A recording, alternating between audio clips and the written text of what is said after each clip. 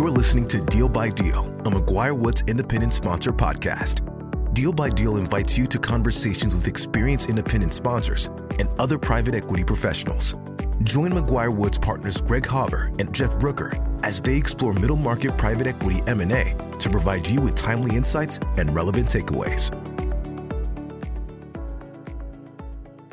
Hi, and welcome to Deal by Deal, a podcast for independent sponsors and others in the private equity community.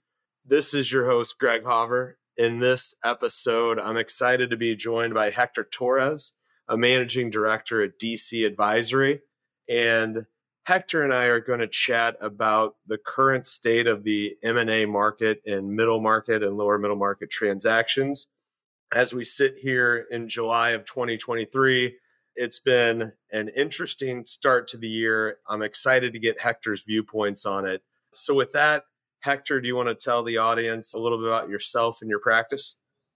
Thank you, Greg, and thank you for having me today on the podcast. Excited to be here. Hector Torres, I'm a managing director within the global healthcare investment banking practice at DC Advisory, which represents Daiwa Corporate Advisory. DC Advisory is the global investment banking arm of Daiwa Securities, and we're one of the larger middle market focused investment banking platforms with presence in 22 offices globally.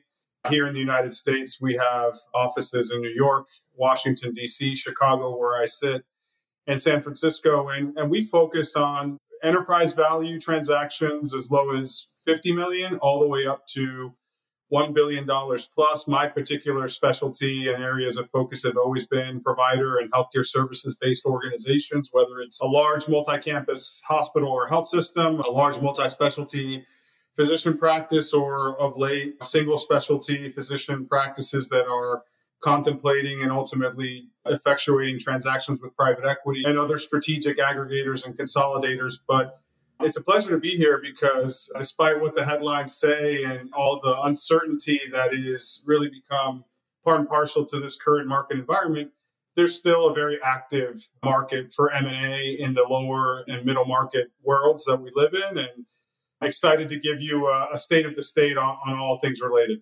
Great. And your firm just came out with a report recently, kind of summarizing the state of play out there.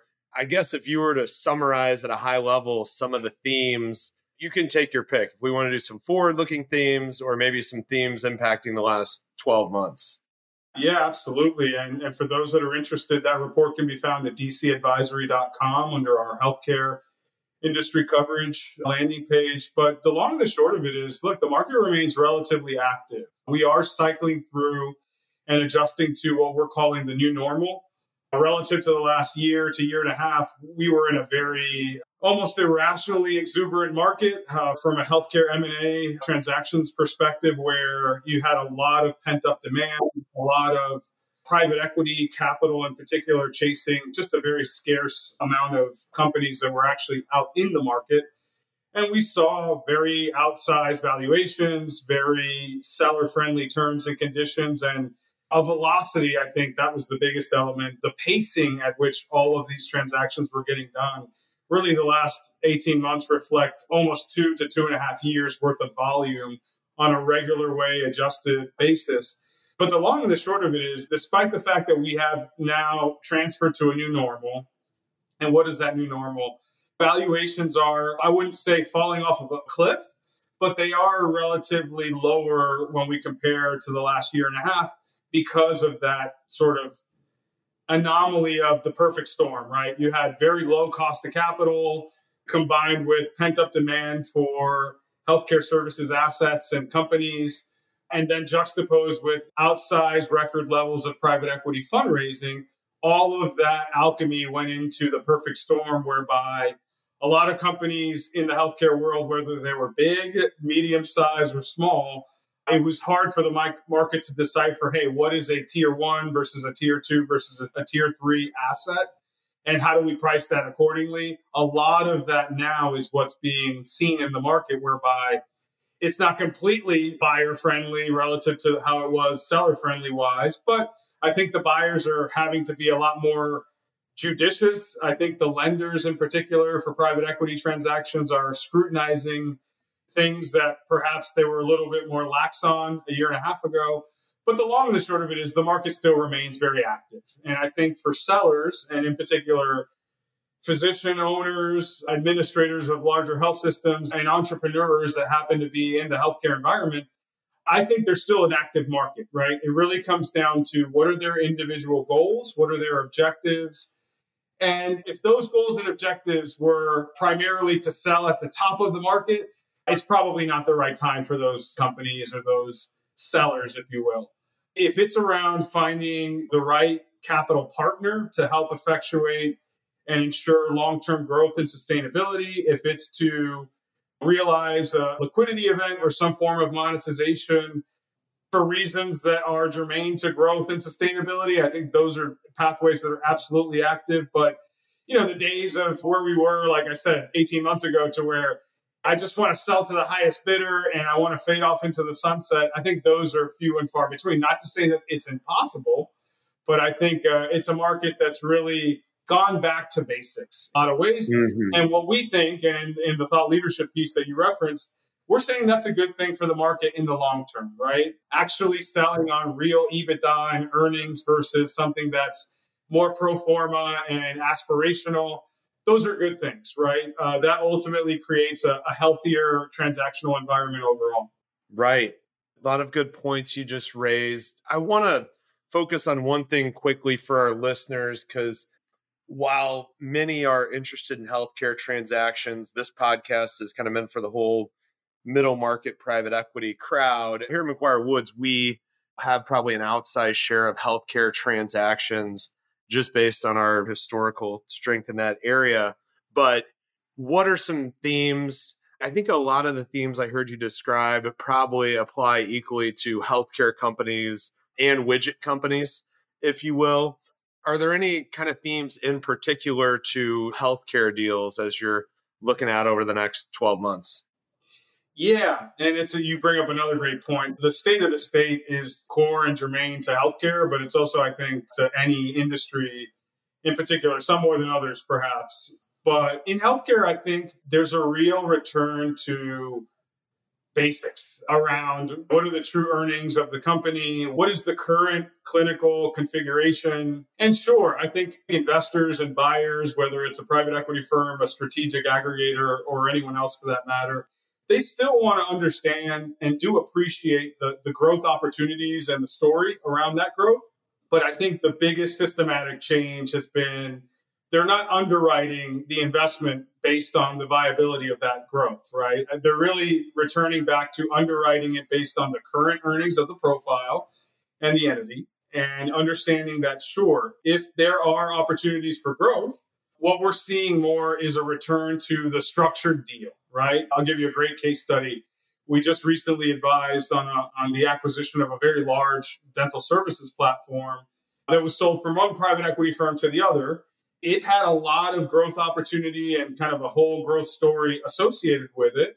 And the founders, the physician founders, were very much supportive and kind of really reinforcing the credibility of that growth story. And what we were able to broker and I think come to a very elegant solution around was, well, look, if you believe that this growth is viable, credible, and on the come in the short term, then let's kind of put our money where our proverbial mouth is and say, we'll agree to a component of our value in the way of an earnout. And then on top of that, the selling physicians also kind of underwrote the transaction through a seller note component as well. So here's a deal where you had a seller with a seller note, an earnout, a significant rollover equity stake, and then obviously the remainder of that in an upfront liquidity event. I think we'll see more of that and more different iterations and flavors and styles. Because look, if a seller has a great business and they're confident in that business and they're confident in their team's capability to execute against those growth opportunities, then they should have no problem saying, we'll incentivize and align ourselves to being able to grow the value of the enterprise to that extent and degree. And we're seeing that in the way of earnouts and other structural terms and conditions in the current environment. That's interesting. And that's consistent with some of the themes that I've been seeing as well. Earnouts and things of that nature, kind of bridging the gap, I guess, between the the growth case and the base case. How are you as an investment banker? I mean, are you changing the way you kind of model things out in your investor presentations? And that might be relevant to some of our independent sponsor listeners as they're kind of thinking about maybe a base case, a growth case, and sort of how do you think about the downside scenarios as well? And are investors more interested in those downside scenarios these days? We really don't change and haven't changed anything in terms of the rigor and the analytical horsepower that we bring to, in particular, our sell side engagements. We're representing sellers in an M&A process. What I would say is the scrutiny around defensible and credible financial projections, and as you're out in the market, and a regular way transaction, as we know, can take between as little as 4 to 6 months, and it could take upwards of a year sometimes for very situationally complex offerings. But the scrutiny really comes in if we have a financial projection out there and it's broken down by month, and the buyers are really scrutinizing the performance against that during the course of the M&A process, right? So we really have to, I don't want to use the word tame, but really make sure that certainly the base case, but kind of the way we think about it is in three modalities of the base case is that's the budget that the company can hit standing on its head, right? I mean, there should be no way, shape, or form that has not been met. Mm-hmm. But I would say kind of the middle of the road case and the upside cases, we're making sure that, hey, like we have a good line of sight to the elements and the drivers that will make sure that that performance is achieved. Because the days of putting something that's all pro forma, pie in the sky, there were deals, for better or for worse, that came to the market a year ago that said, hey, look, we have these providers in our enterprise today, but we have 3 or 4 that are coming online next week or next month or next quarter. And if they were fully ramped up and producing at the highest level in terms of clinical performance, this would be their contribution margin. Those days are gone, right? I don't necessarily know if we ever go back to them. If we do, we do, but not in the foreseeable future. So even those upside cases where we're saying this is the base business, but these are the growth opportunities, and if the company executed on all of them perfectly, even those upside cases, we're taking a very rigorous approach to making sure that they're credible, defensible, and attainable. Right. That makes a lot of sense. How do you think about kind of downside modeling if you do that? I mean, do you talk about this looming recession that's been looming for 18 months or however long now? Does that play into how you're going out to the market?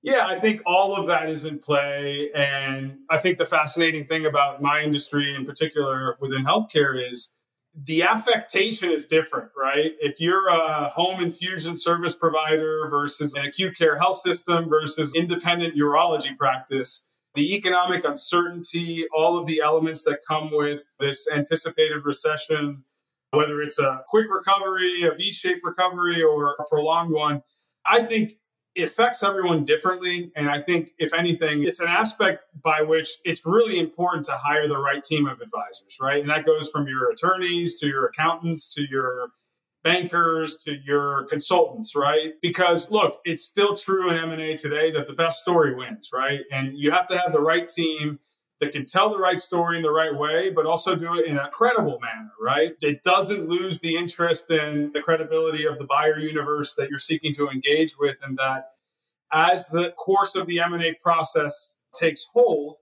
that there's demonstrable performance against anything that's put out there in an offering memorandum or material. Because at the end of the day, it's not really, I want to say it's equal measures the buyer, but the lending and the capital market environment is so different. The buyer and their underwriting committee have really good confidence in the viability of the investment. But then on top of that, the lenders are really scrutinizing everything in ways that we've never really seen in the last 3 to 4 years. So having a good, credible base case and having performance attribution against some of the upside elements and growth case scenarios is super important, right? The other thing that I would say has become very prevalent in the market is, even for some of the engagements that are live and direct and we're actively retained on, is we're doing all the work to prepare these companies to go to the market. but kind of timing the launch of those processes based on kind of early stage interest and cultivating that interest, and also being very cognizant of what the capital markets environments are and continue to be, right? Yeah. 4 or 5 months ago, it was very, very quiet because I think everybody was taking the same disposition of saying, let's prepare to go to the market because we have a feeling that it may turn on a dime. If you remember the dynamic in the second half of 2021, in the post COVID world, where we all realized, hey, we're turning the corner and the world's not going to end.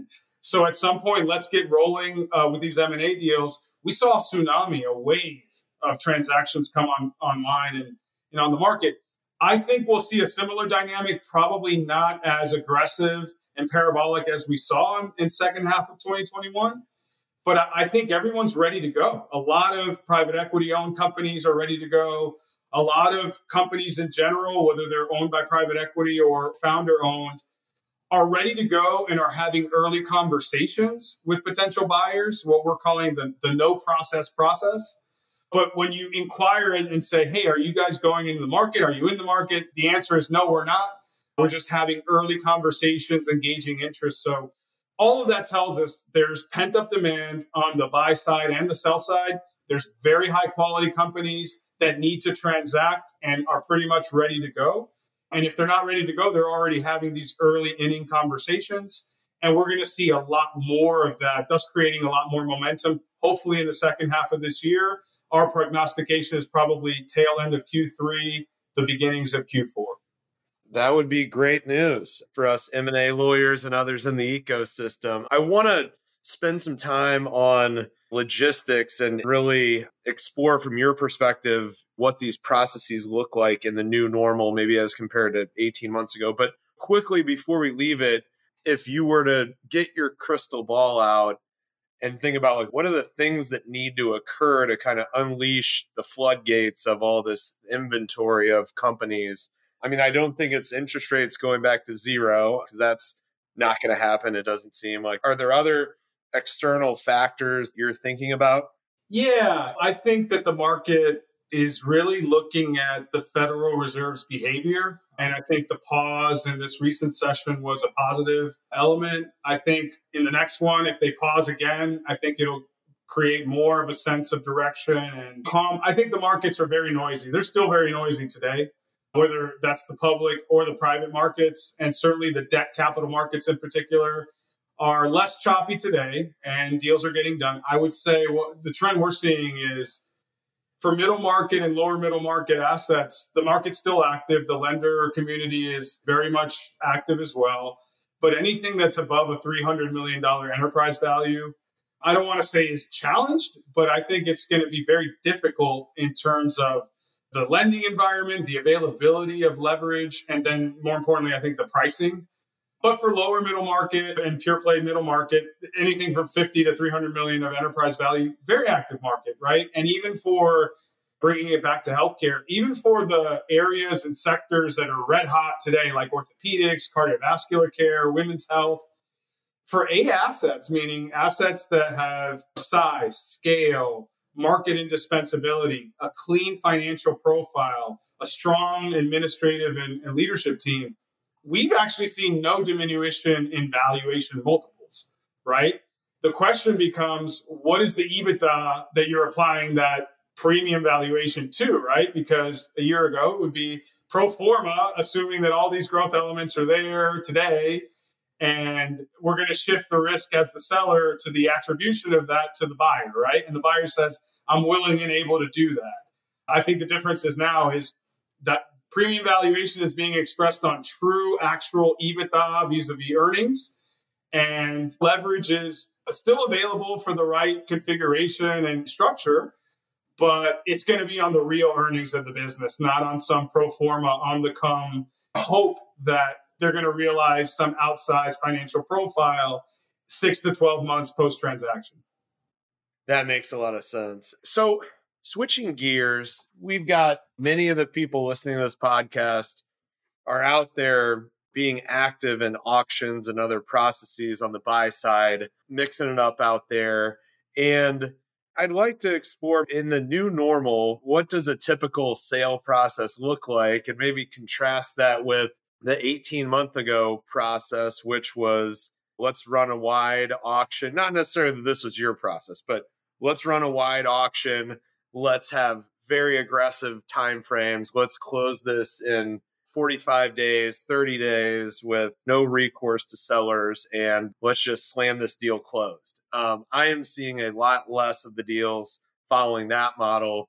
And I don't know that there's one playbook going forward, but it doesn't seem to be that playbook in most cases. Absolutely agree. And I think the playbook in this environment is really one word. I think it's flexibility, right? And I think we're seeing some thematically consistent elements. Like I said, the quote, no process, where there's been a handful of situations with private equity in particular where we've been brought in on the buy side. And the buyer, the private equity firm, has said, hey, the bankers on the sell side have told us, hey, they're not running a process. They're really going out to a handful of select suitors. But when we say, hey, we're interested and we'll sign a non-disclosure agreement, all of a sudden you see an offering memorandum, a quality of earnings report, and even a market study, right? And you're kind of like, well, hey, this kind of feels like a process. But I think that, and interestingly enough, I'll add another element whereby the sellers have said, hey, here are all those offering materials, but it's not an offering. But they've also said, hey, we'd love to see your non-binding letter of intent or memorandum of understanding. And by the way, if you can bring a staple financing with it, all the better, right? So it's kind of like, in many ways, the assets that are in market or preparing for market are sort of tiptoeing their way into the market, right? Mm-hmm. And getting a sense or a feel and reserving that flexibility and optionality to say, well, if we have a handful of these conversations and we're nowhere near the bogey that we want to be at to sell, we can always pull it off and kind of reserve the political goodwill and capital to say, we were never really in the market. We were kind of getting a sense and a feel, but the asset's not for sale, right? After they've gotten that market check. So I think the market check is definitely something that's become much more prevalent. Mm-hmm. Number one. I think preparation is paramount, right? I can tell you on the 5 to 6 sell side mandates that we're on actively today as a practice in the US, we're preparing them with strict scrutiny. Everything from the quality of earnings to the quality of revenue to doing market studies to fielding stapled leverage reads, all the way out to coming to the market with a full financing package, right? A staple financing along with all the offering materials, and maintaining flexibility and having those preliminary early stage conversations. The deals are getting done. They're just kind of getting done in these proverbial back rooms, right? Where they're like, hey, we know these are the 3 intuitive buyers. This is our baseline level at which we're willing to sell. If we can get a deal done at the highest level with companies we want to sell to or the buyers we want to sell to, let's get it done quickly and quietly. I think that's another prevalent theme. Right. I mean, there's a couple takeaways there. I think that it would probably behoove everyone to just keep up with all of their contacts in this ecosystem, keep checking in with companies, with advisors, Yep. to confirm whether they're doing one of these kind of back channel processes and making sure that they're getting a look if that is occurring. And sorry to interrupt you, but the other thing, especially relevant to the private equity community, is we have a dedicated team of sponsor coverage bankers. All they do is work with private equity firms in a variety of ways. But I would say the continuation fund vehicle strategy is de rigueur, right? I mean, it's all the rage these days. And it goes to the concept that I mentioned of optionality. So put yourself in the private equity firm's chair. Here you are with an asset that you've worked really hard to grow the value. You believe that you've done that, but for whatever reason, the market's not rendering the value that you want to realize over the course of the lifetime of that investment. If you have faith and conviction that it's a market timing and disintermediation issue, then the private equity firms are taking this very simple approach to say, hey, this is part of fund X, right? In terms of the vintage of when we made this investment. But we feel like we're not getting the full value of all the value we've created. let's just basically sell it to fund Y, right? Our next vintage, and have another, whatever it may be, 3 to 7 year period to continue to add incremental growth and ultimately realize the full value of that investment. And again, it goes to optionality because a lot of the private equity backed companies we've been mandated to represent are telling us, hey, leave no stone unturned in terms of pathways that we can take, whether it's selling it now to a strategic, selling it now to another private equity firm, or basically selling it back to ourselves from one fund to the other through a continuation fund vehicle, or in many instances pursuing all three pathways simultaneously.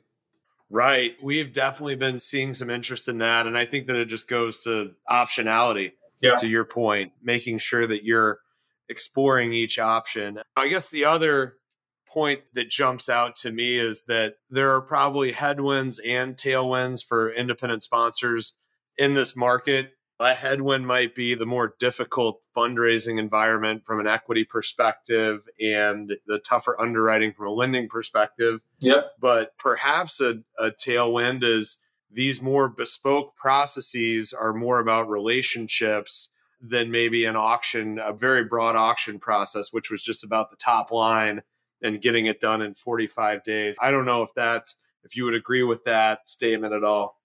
Absolutely. I think it's a dynamic that's cutting both ways for the independent sponsors. I think that surety to closing in this environment and mitigating as many of the risks and uncertainties that come with an M&A process, like can you actually secure the funds? Can you actually get third-party financing? And is the viability of the deal contingent upon that? Those things hurt financial sponsors, obviously, because if you looked at the same deal from an independent sponsor relative to someone who's on their 18th fund and has been doing this for 30 plus years, you kind of typically know that the client's going to want to say, well, let's go with the ones that are proven, if you will. Conversely, I think the pro is the independent sponsors can be very flexible, fluid, can deploy a variety of different models, and can typically run at things faster, right? And the no process is a dynamic, but the proprietary deal is another interesting dynamic where you're seeing founders and even in some instances, sponsor-backed organizations say, look, we came to a meeting of the minds, and whether it was the independent sponsor approaching us or us having a relationship with that independent sponsor, but we felt like it was a good deal for everyone. Everyone was kind of on the same sheet of music, and we got the deal done in 45 days, right? That's another kind of sub element that we're seeing in the current market. I think it creates a unique opportunity for independent sponsors. Yeah, absolutely. And I think what was true 18 months ago will remain true. That, again, just going back to the 50 firm auction was never the strong suit where independent sponsors would play and be successful. It's more relationship based and sort of unique opportunity based. Yeah. And by the way, I'm seeing a lot of independent sponsors invest in different areas of the capital stack that perhaps they wouldn't have before, meaning we just advised on a transaction where the independent sponsor said, listen, we understand what you need, and what you really need is a minority equity investor to help fund these growth initiatives, maybe create a little bit of liquidity for certain founders that want to get out of there. We can do that with the hopes and aspirations that over time we become a majority equity partner. A microcosm example of how an independent sponsor's flexibility can actually help them win the day.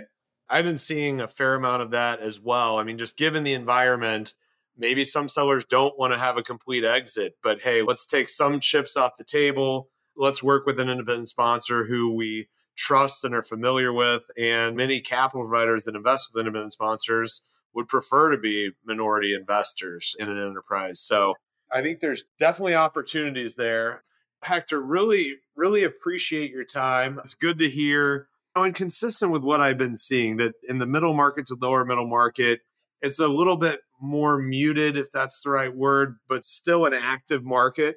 At our firm, we're a little bit behind pace as far as billable hours, which is a good barometer, but still very strong. And I'm very encouraged to hear that you think that perhaps a tsunami, maybe I won't put the word tsunami in your mouth, but the deal flow is going to pick up because, yeah, I mean, from my perspective as well. At least the tropical storm. Yeah, I love it.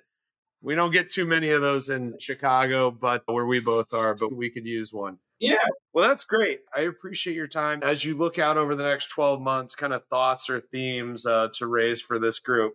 Yeah, look, I think the heightened levels of uncertainty and disintermediation that we probably have lived through in the last 6 months, I think are somewhat in the rearview mirror. I think there's some macroeconomic uncertainty.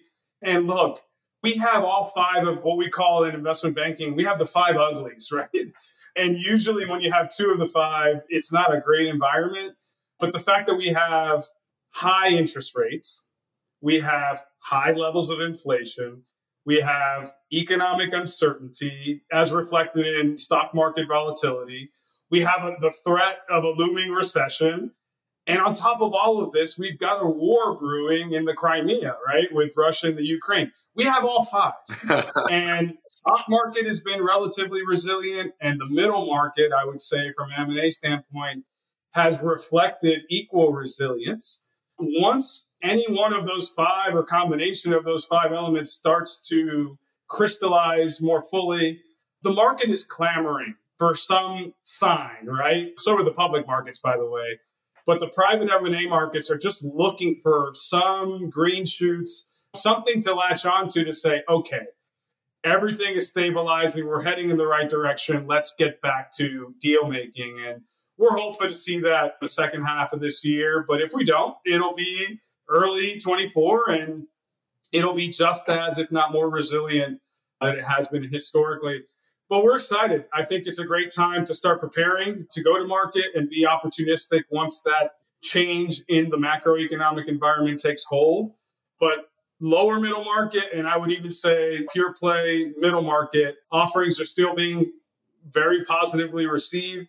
The market's still very active. Private equity firms are looking for opportunities to deploy capital and make good partnerships with great companies. So just takes a little bit more preparation and a little bit more patience, but the market's still there. Fantastic parting thoughts, Hector. Really appreciate your time. Thanks. Thanks for having me. Thank you for joining us on this episode of Deal by Deal, a McGuire-Woods Independent Sponsor podcast. To learn more about today's discussion and our commitment to the independent sponsor community, please visit our website at mcguirewoods.com. We look forward to hearing from you. This podcast was recorded and is being made available by McGuire-Woods for informational purposes only.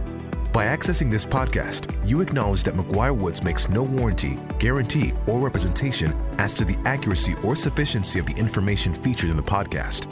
The views, information, or opinions expressed during this podcast series are solely those of the individuals involved and do not necessarily reflect those of McGuire-Woods. This podcast should not be used as a substitute for competent legal advice from a licensed professional attorney in your state and should not be construed as an offer to make or consider any investment or course of action.